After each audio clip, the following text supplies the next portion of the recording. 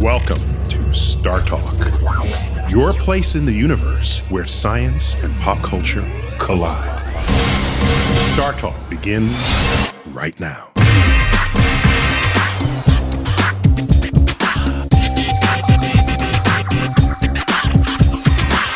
Welcome to Star Talk Radio. I'm your host, Neil deGrasse Tyson. I'm an astrophysicist with the American Museum of Natural History right here in New York City, where I also serve as director of the Hayden Planetarium. This week, my co-host is the one, the only Eugene Merman. Eugene, welcome back. Great to be back. You like my co-host so often now. I know. Is that a good thing or not? I don't know. I think it's a great thing for both of us. And for the world. Mostly the world and then us. You know, this show topic is long overdue. You know what this is going to be about? The zombie apocalypse. Yes, the living coming back to life. Well, or never quite dying enough. To be not dead enough. Yeah. And, you know, zombies, I have to admit, I'm a little surprised how popular the genre has become. How popular zombies are. Yeah, I don't understand it. I mean, it's not well, like... are zombies the dead risen, or are they simply sort of very sick people who bite and are powerful? So rather than me being the one who answers that, we thought I'd check with others who've thought long and hard about this. And Sean Penn.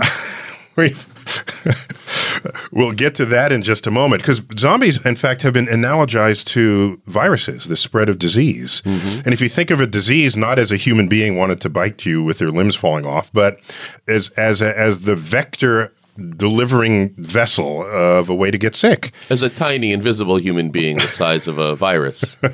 One way to do it. So, you know, we combed the land, mm-hmm. and we needed to find the most virus-fluent person we could. And we came up with Dr. Ian Lipkin. Doctor, welcome to Star Talk Radio. A pleasure to be here. I got to read your title. You are professor of epidemiology, neurology, and pathology at Columbia University, and you also direct the Center for Infection and Immunity, which is a lab focused on microbe hunting and chronic diseases. That you know, and now I noticed you didn't shake hands with anyone when you walked in here. I don't know what petri dish you've been digging in before you arrived. Yeah, at first I thought it was to save yourself, but now I realize it's to save me. To save human beings from yourself. And you're also director of the Northeast Biodefense Center. I didn't even know such a thing existed. What is that? Well, that's part of our role, is to make sure you don't know who we are. That's right.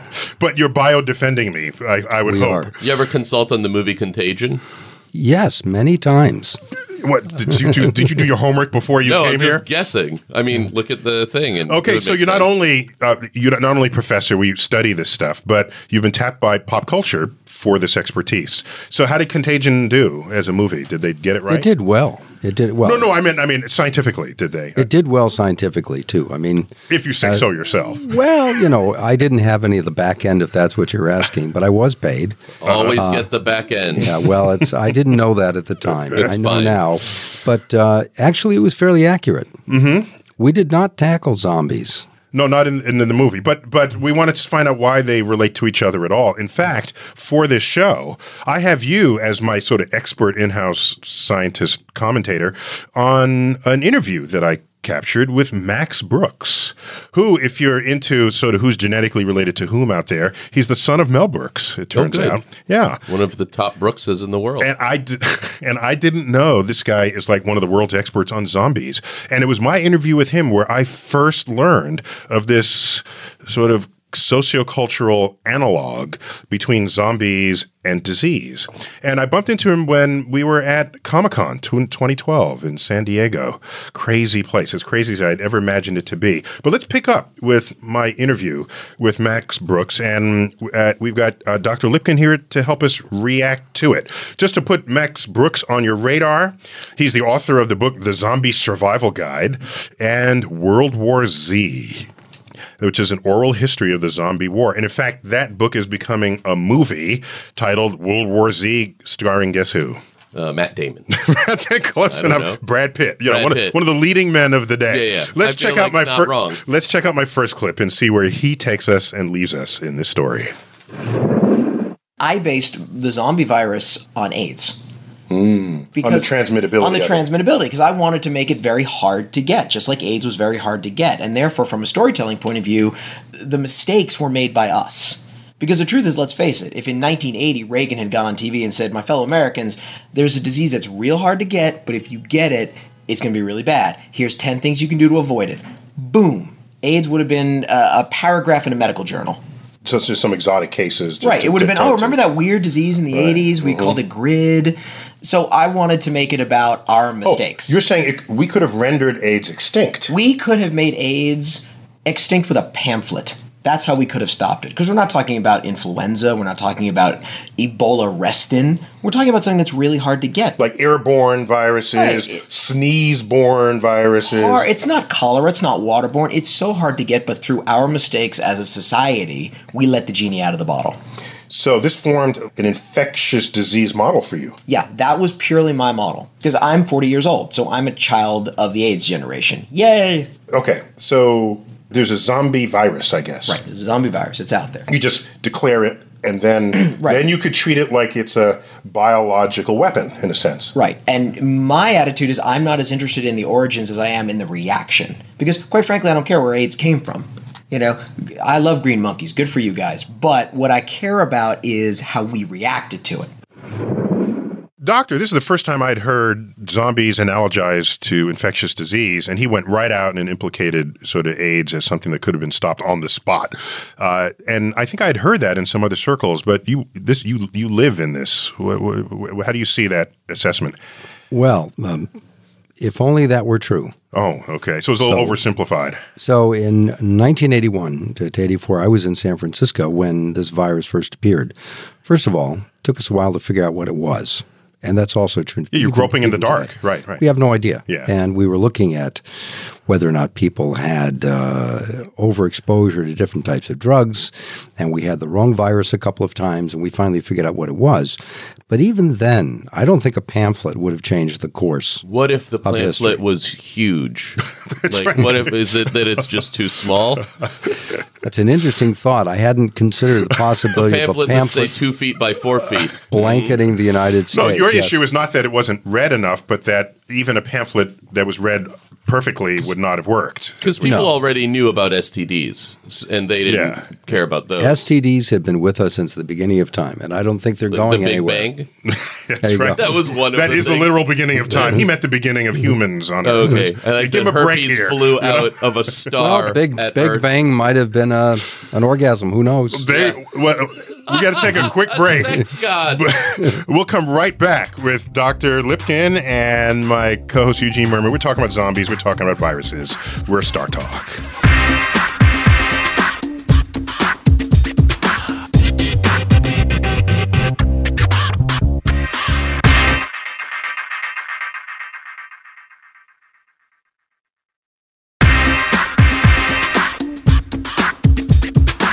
Welcome back to Star Talk Radio. I'm Neil deGrasse Tyson. I'm here in studio with Eugene Merman. Hello. Eugene, as always, tweeting at Eugene Merman. Yes. Yes, I follow you. You make me laugh. Thank you. Not every single tweet, but enough that I stay with you. Exactly. And I learn from you almost every time. And joining me straight from Columbia University, Dr. Ian Lipkin, who studies viruses. This is what this man does. And does he bathe every hour? I don't know. Is he a walk? I don't know where he's been or where he's going, but he's an expert on this stuff. And we left the last segment with my interview with Max Roach. Max Roach, that's the guy from Little Rascals. Sure, Max Brooks. Max Brooks. Zombie expert. He's a zombie expert, and we analogized zombies to the AIDS virus. And you were concerned about how he oversimplifies this, how rapidly it could have been the spread could have been prevented, I guess. Look, I want to go on record as saying that I'm very concerned about zombies. Okay, yes. Excellent. They keep me up at night. Excellent. The only apocalypse any of us should ever actually worry about. You've heard it here first. So I guess a big challenge, you were in San Francisco when AIDS broke out, and a big challenge there is finding the patient zero, I guess, right? And at some point, this came from animals, right? I mean... Yes, 70% of animals other than humans, yes. Yeah, 70% of the diseases we're concerned about, these emerging diseases, come from animals. Either, like mad cow, I guess. Well, mad cow disease, West Nile virus, influenza, rabies, SARS? SARS. SARS is an acronym for what? Severe acute respiratory syndrome. Okay, that means you don't really know. That's You kind of said it a little slowly where you were like, I could define it right now for everyone. no, but man, it doesn't have a fancy name yet. You're just spelling it out. It's a pretty good name. Yeah. SARS. It's not bad. I like Catchy. it. It's catchy. I would have a band with that name if I had Literally. could play music. So all diseases aren't spread the same way, clearly, and this must have been part of your greatest challenges at the beginning of this. Yeah, so there are diseases that are spread through the blood supply, respiratory tract, fecal material, urine, all kinds of ways. And people do weird stuff with human excrement. People do very weird Yeah. stuff. Right. There's a lot of punk rockers in danger of getting a bunch of weird diseases. Right. So you But got to be on shy your of toes that. for this. But the most efficient one is always blood. That's the best. Because That's my if you're favorite. really- I mean, if I was going to give someone a disease, If you want to be a virus, it's like, the other one, of course, is sexually transmitted diseases, and they frequently has a lot of overlap. Because people, Yeah, but people don't exchange blood every day. No, right? that's true. As a typical. But because they they do don't ex- make bonds every day. but they certainly do exchange other bodily fluids. Name 4. for sure. Just kidding. Please don't. So, how did you go about finding? So, the first AIDS was isolated when the virus. Well, so the virus was discovered in '83, but I didn't discover that virus. That was Okay. discovered really by No one's blaming you. by a French team. So I was an observer, but I was impressed by the fact that it took us so long to figure out what it was. How long had it been infecting people before you guys isolated it? Oh, the first documented case of HIV infection goes back to '59, but it really surfaced in a major way in '80, So you went back to 59 once you knew what to look for, and Well, then you again, looked at the journals of symptoms. It's the royal we, so I didn't do any of that. I got you. I work. understand. Science. It's Yeah. science, yeah. Medical Yes, science. Yes. My buddies, yes. Yeah, Yeah. You're brethren Yes, in the my brother. community. Yes. So, all right. So, the earliest cases, once you dig through the books, are 1959, but it starts showing up big in early 80s, obviously. Correct. You isolated in 83. Then what do you do? Along with New Wave. Not blaming, just They saying. start- Well, then the first thing you want to try to do is to develop a diagnostic test so you can figure out who has it, who doesn't yet have symptoms, and you can protect the blood supply so you can test blood. Oh, for blood donors, of Yeah, course. exactly, Oh, for blood Oh, yeah. donors. And then everybody starts focusing and trying to make a vaccine, right? I remember having a conversation in '84 with some senior virologists who said to me, you shouldn't work on HIV, Ian. We're going to solve this one with a vaccine within the next 6 months. So this is now 20 plus years later, and we're still nowhere near a vaccine. So why were they overconfident? They just had too high were their ideals too high, or did they think they were God smarter? complex? They thought they were smarter than they actually were. This was really new. I mean, nobody really had seen a virus that had the ability to change its shape so dramatically, so quickly to evade. Shape-shifting virus. A shape-shifting virus. But I'm glad they were cocky about how quickly they could solve it nonetheless. They're like, I've never seen this before, but I'm pretty sure I can definitely that solve is this. really cocky. And so AIDS, from what I can tell about this, from what I could tell, what made it hard is that you get infected, but you don't know you're infected for a little while. So there's this period where you keep infecting people before you even know you're susceptible. And that Exactly period's right. years, like decades. It can be. Yeah. Well, let's pick up my interview with Max Brooks, who has analogized for us the zombie apocalypse with this spread of virus, and my whole conversation with him was infused with these kinds of references. And like I said, we met up with him at Comic-Con 2012 in San Diego. Yes. Let's check out what more he has to say. In my stories, you have to get bitten or the virus has to get in your bloodstream. You get sick, you die, then you wake up again. And As a zombie. As a zombie. Your body has been carjacked by the zombie virus. Wait a minute. If I'm bitten by a zombie, it won't kill me. I have to wait to die for some other cause? No, it will kill you. It will kill me. It will kill Okay. you within hours or days, but you're going down. By the way, there's been about 110 billion people who have ever lived. Not all those people are eligible zombies No. because their bone. Oh, no. You got to be fresh. It's not like suddenly the graveyards of the world are going to erupt forth. Oh, No. It's How fresh? alive. They got to be alive and then die and then come back. So really fresh, Really fresh. like embalmed fresh. Not even that. If a zombie walks into a morgue, sounds like a joke. Zombie walks into a morgue, for some reason starts biting dead bodies. Those dead bodies aren't going to come back to life. They're gone. Once you die, you die. Literally, if I'm running from a zombie and he's about to eat me and I suddenly have a heart attack and die and then he bites me, I ain't coming back. Okay, so zombies crawling out of graves is the wrong image No, especially because, let's face it, how many people today are buried, especially in America, in these zinc boxes? Oh, even if it was a wooden box, they're not getting out. No, that's like the cemetery. Able-bodied Uma Thurman can get out of a box. That's it. No, I always say a cemetery is one of the safest places to be because all the dead bodies are basically locked up in safes. Okay, so we shouldn't fear cemeteries anymore. Don't fear cemeteries. Okay, so just to clarify, you're a zombie chasing me, you bite me, I become a zombie. Period. Right. I bite you. And I got all my muscles are intact. Right. Step 1, I'm a zombie, I'm chasing you. Step 2, I bite you. Step 3, you get away and you go, oh, I got away. Oh, but I got this nasty bite. Step 3, you get sick and die. Step 4, you wake up as a zombie. And what's the time between dying and waking up? It depends on how badly I've bitten you. If I've, let's say, tore out a major blood vessel, you're going to die very soon. But if I scratch you, it may take days. Gotcha. And so when I saw, I don't even remember what movie it is because there's so many zombie films out there. So one of them was their best friend got a scratch and they knew he was a goner. That happens and a lot so of he said, shoot me in the head now. There's an interesting dynamic tension. Right. Because they're your friend and they're not yet a zombie. And that, to me, is what's so powerful because it builds the drama. In the storytelling. It's like, oh, my God. I mean, it's literally like, you go into the doctor's office and he tells you got something and you're not going to recover from it. But you've got 6 months to live. You'll have 6 months, but you won't really be living. Right. You'll be thinking about dying. Every day. Every day. So, my interview with Max Brooks there. So, Dr. Lipkin, the fundamental variance here is that some diseases have a longer incubation time where you are dangerous to others whether or not you know it. And that's got to be the worst kind of virus there is.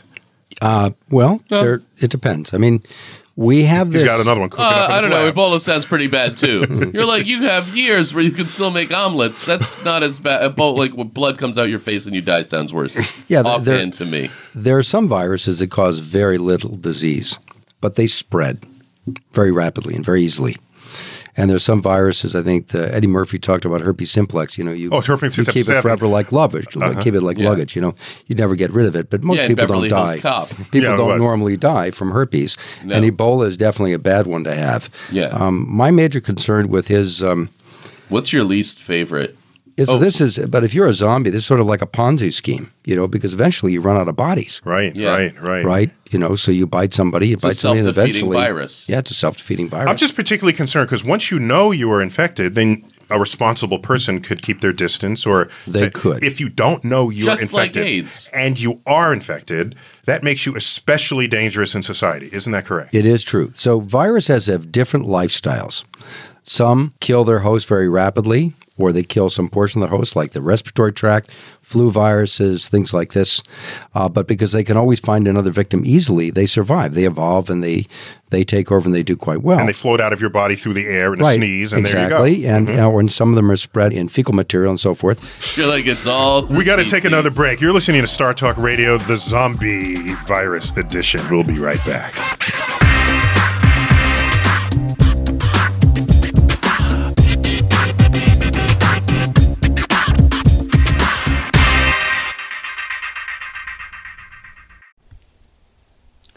This podcast is supported by FedEx.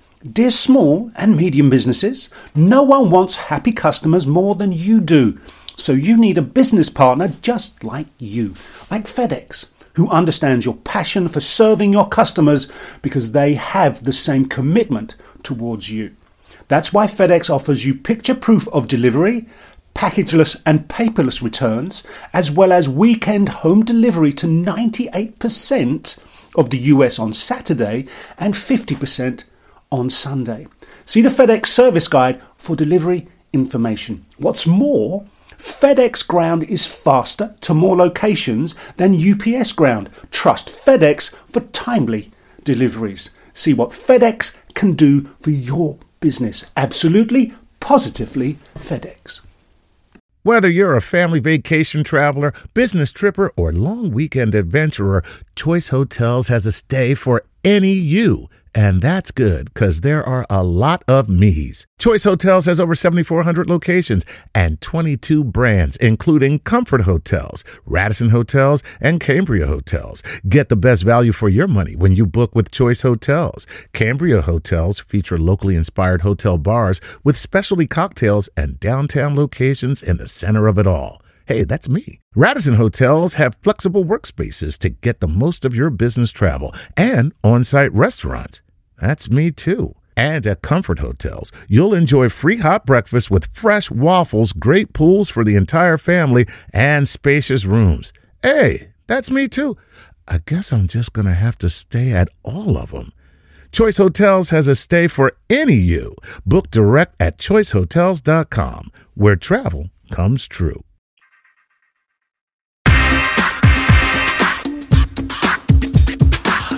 Welcome back to Star Talk Radio. You can find us on the web at www.startalkradio.net.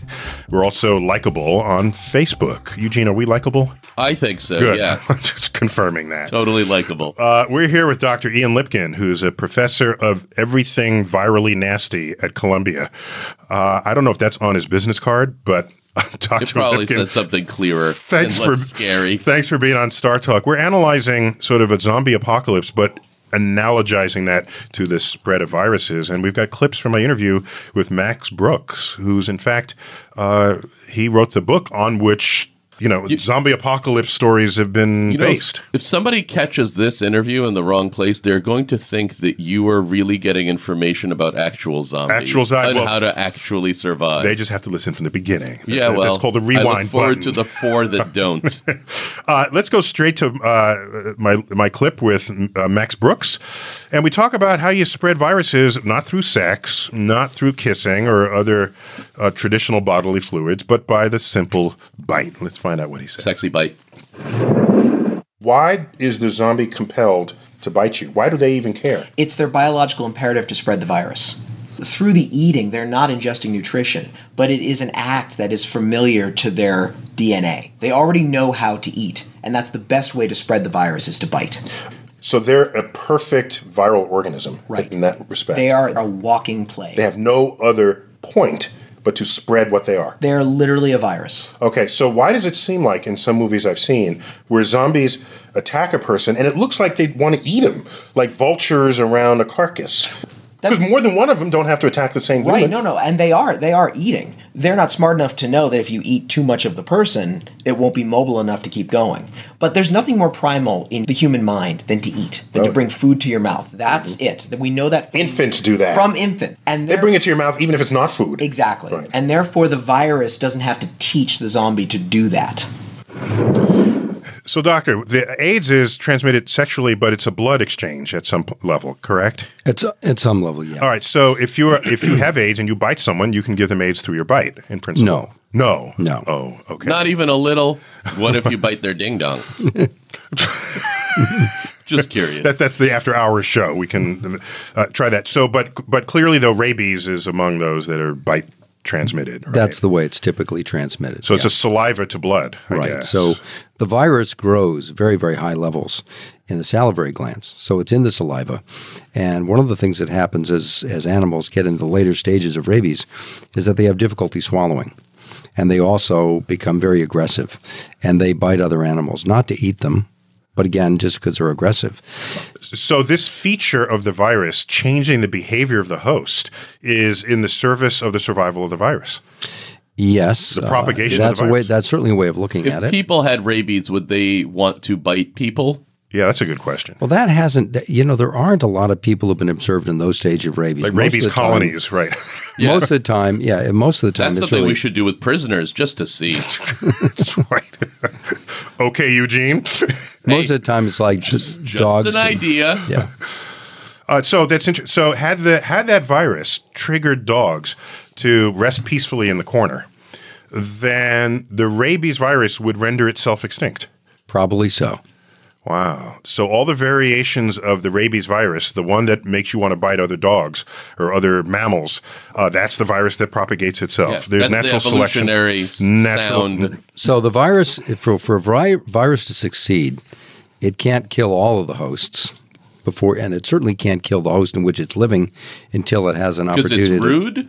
Until it has an opportunity to jump into a new one. Yes, you have to live long enough to spread it. Right, exactly. Otherwise, it will die out. Because I heard that's true about cholera, for example. If cholera is too effective, you can't even move to another place and infect someone with it. So the virus kills you and nobody else. It's got to just have a little bit of time delay. Yeah. But the other thing that cholera does, which is really interesting, is it causes diarrhea.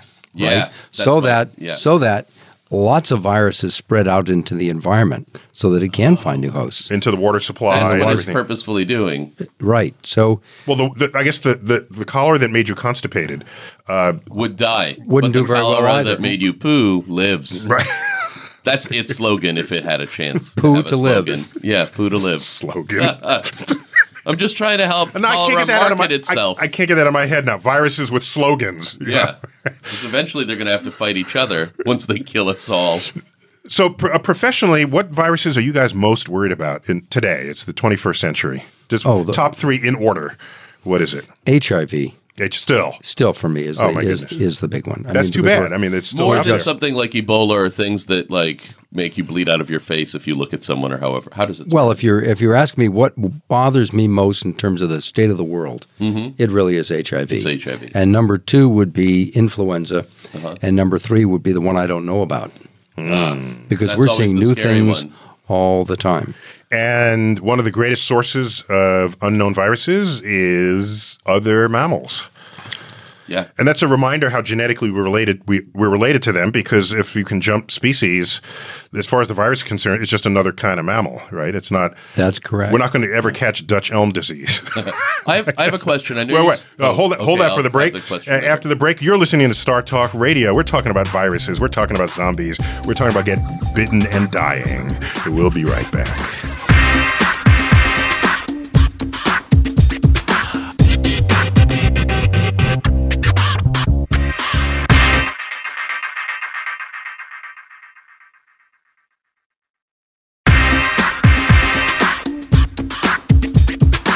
Welcome back to Star Talk Radio. And we tweet at Star Talk Radio. Check it out. You can find out where all our live shows are and when we're on the air, when we're not, who our guests are. Go ahead and follow us there. Now, today's subject is zombies, viruses. So I've got the zombie expert in clips that we obtained from my last trip to You recorded him at Comic-Con. At Comic-Con. And so I got that side of it, and I got the viral side of it with Dr. Ian Lipkin from up at Columbia University, one of the world's experts on viruses and how they transmit. And could you just give us some Virus 101 here? Are they alive, and what the hell are they? Just, in 30 seconds, can you do it?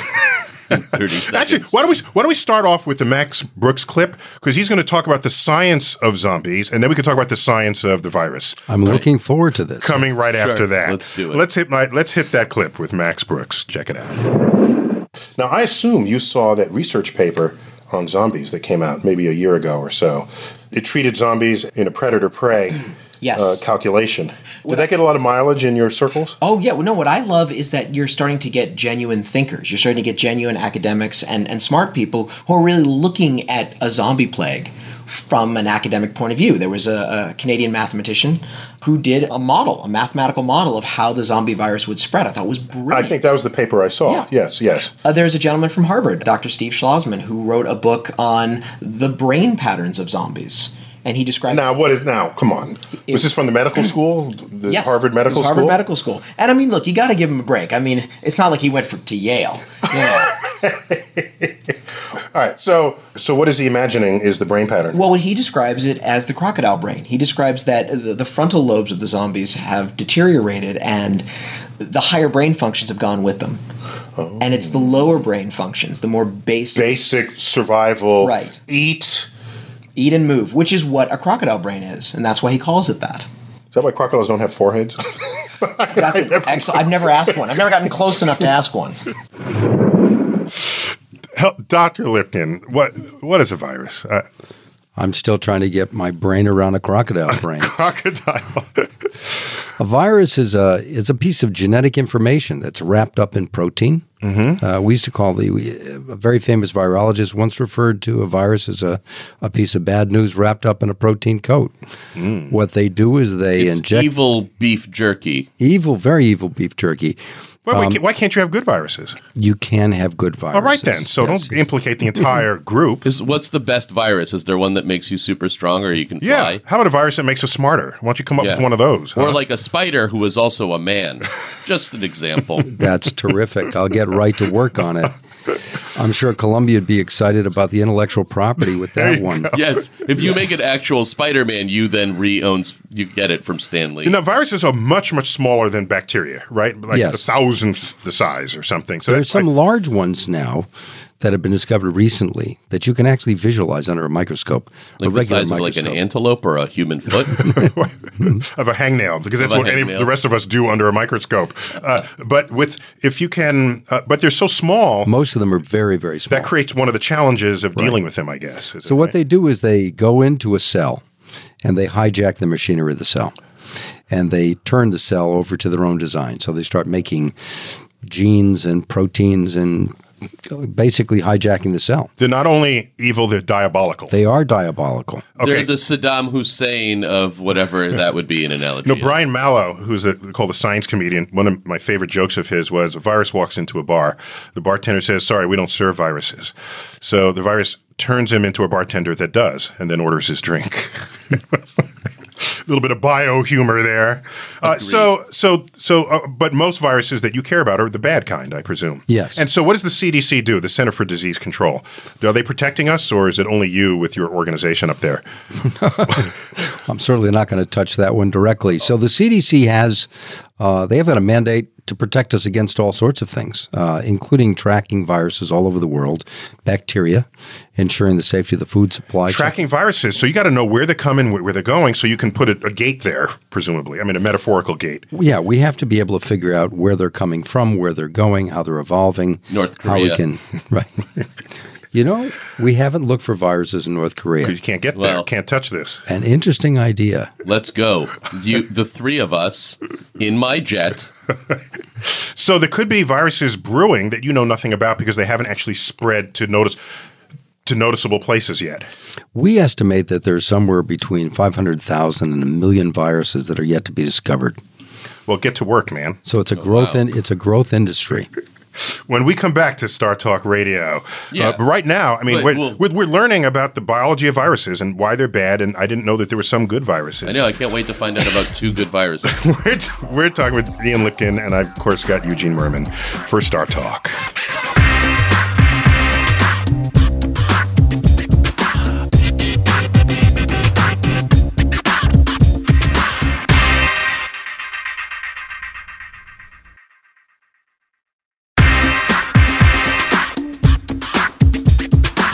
Welcome back to Star Talk Radio. I'm your host, Neil deGrasse Tyson, your personal astrophysicist. By the way, I also tweet the universe. Don't expect them to contain current events, although they occasionally do. It's mostly cosmic brain droppings, really. That's all it is. I've got Eugene Merman here, my co-host, and the continued clips from my interview from Comic-Con with Max Brooks, who's the world's leading authority on the non-existent thing called zombies, which we've analogized to the spread of disease. Self-appointed, but agreed. Self-appointed. I've got Dr. Ian Lipkin here from Columbia. And let's go straight to my final clip with Max Brooks. I think he was talking about if you know you're going to die, what does that do? What anxieties descend upon you? Let's find out.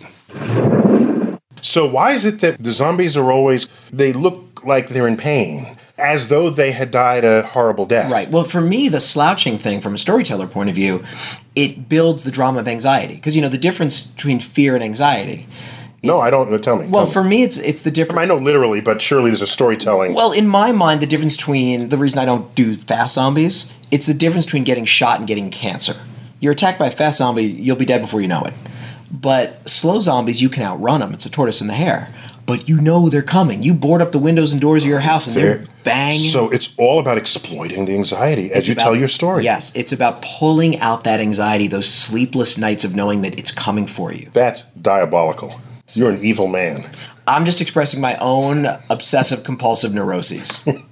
Because every time I see zombies struggling down the street, I say to myself, Why don't we make a zombie that can run? Right. And outrun you. But that's no fun. No, and they do. And there's plenty of fast zombie movies, but to me that's not scary because it's over. You're done. It's the difference also, like when you skydive, you say, oh my God, oh my God, oh my God, boom, you're on the ground. When you scuba dive, there's plenty of time to think of all the ways you can die.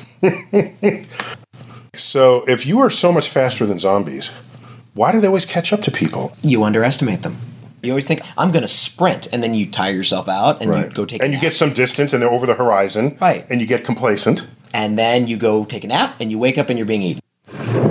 This whole zombie thing could be solved by simply going to Martha's Vineyard. Is that right? From what it sounds like. I've been there once, but So Dr. Lipkin, do we underestimate the threat of viruses in our culture? I'm sure you don't underestimate them because you work with them daily, but do you think other people are too complacent and it'll catch up with us? Well, if we don't fund research on viruses, we're going to be in difficult straits. We'll all vote to fund it. Are there any good viruses, and what do they do? Yeah. So we heard about bad viruses. There's got to be all viruses can't be bad. No. There are several. There are people who are now using viruses to introduce genes for people who have disorders like Alzheimer's and diabetes and Parkinson's. So and using viruses to make vaccines. And there's a very cool story. That's because viruses are cleverer than we are about how to make that happen. Well, we engineer them. We put things into them and use them as delivery vehicles. Right, because they know how to get in a virus and mess with the DNA in ways that we can't. Right, and they can produce some product that's useful. And there are people who are using viruses now to purify things like gold and to make electric circuits. So they're being used now for nanotechnology. So viruses are very interesting. So this is the basis. You can use a virus to make better gold. Sounds safe.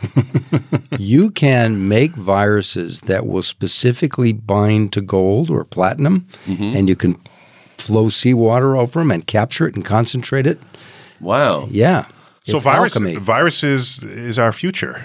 And you ever steal a virus and put it in someone's soup? Not like a deadly one, but just like, I don't like you and I'm going to make you sick for a week. They tend to die in soup. Well, maybe a gazpacho then?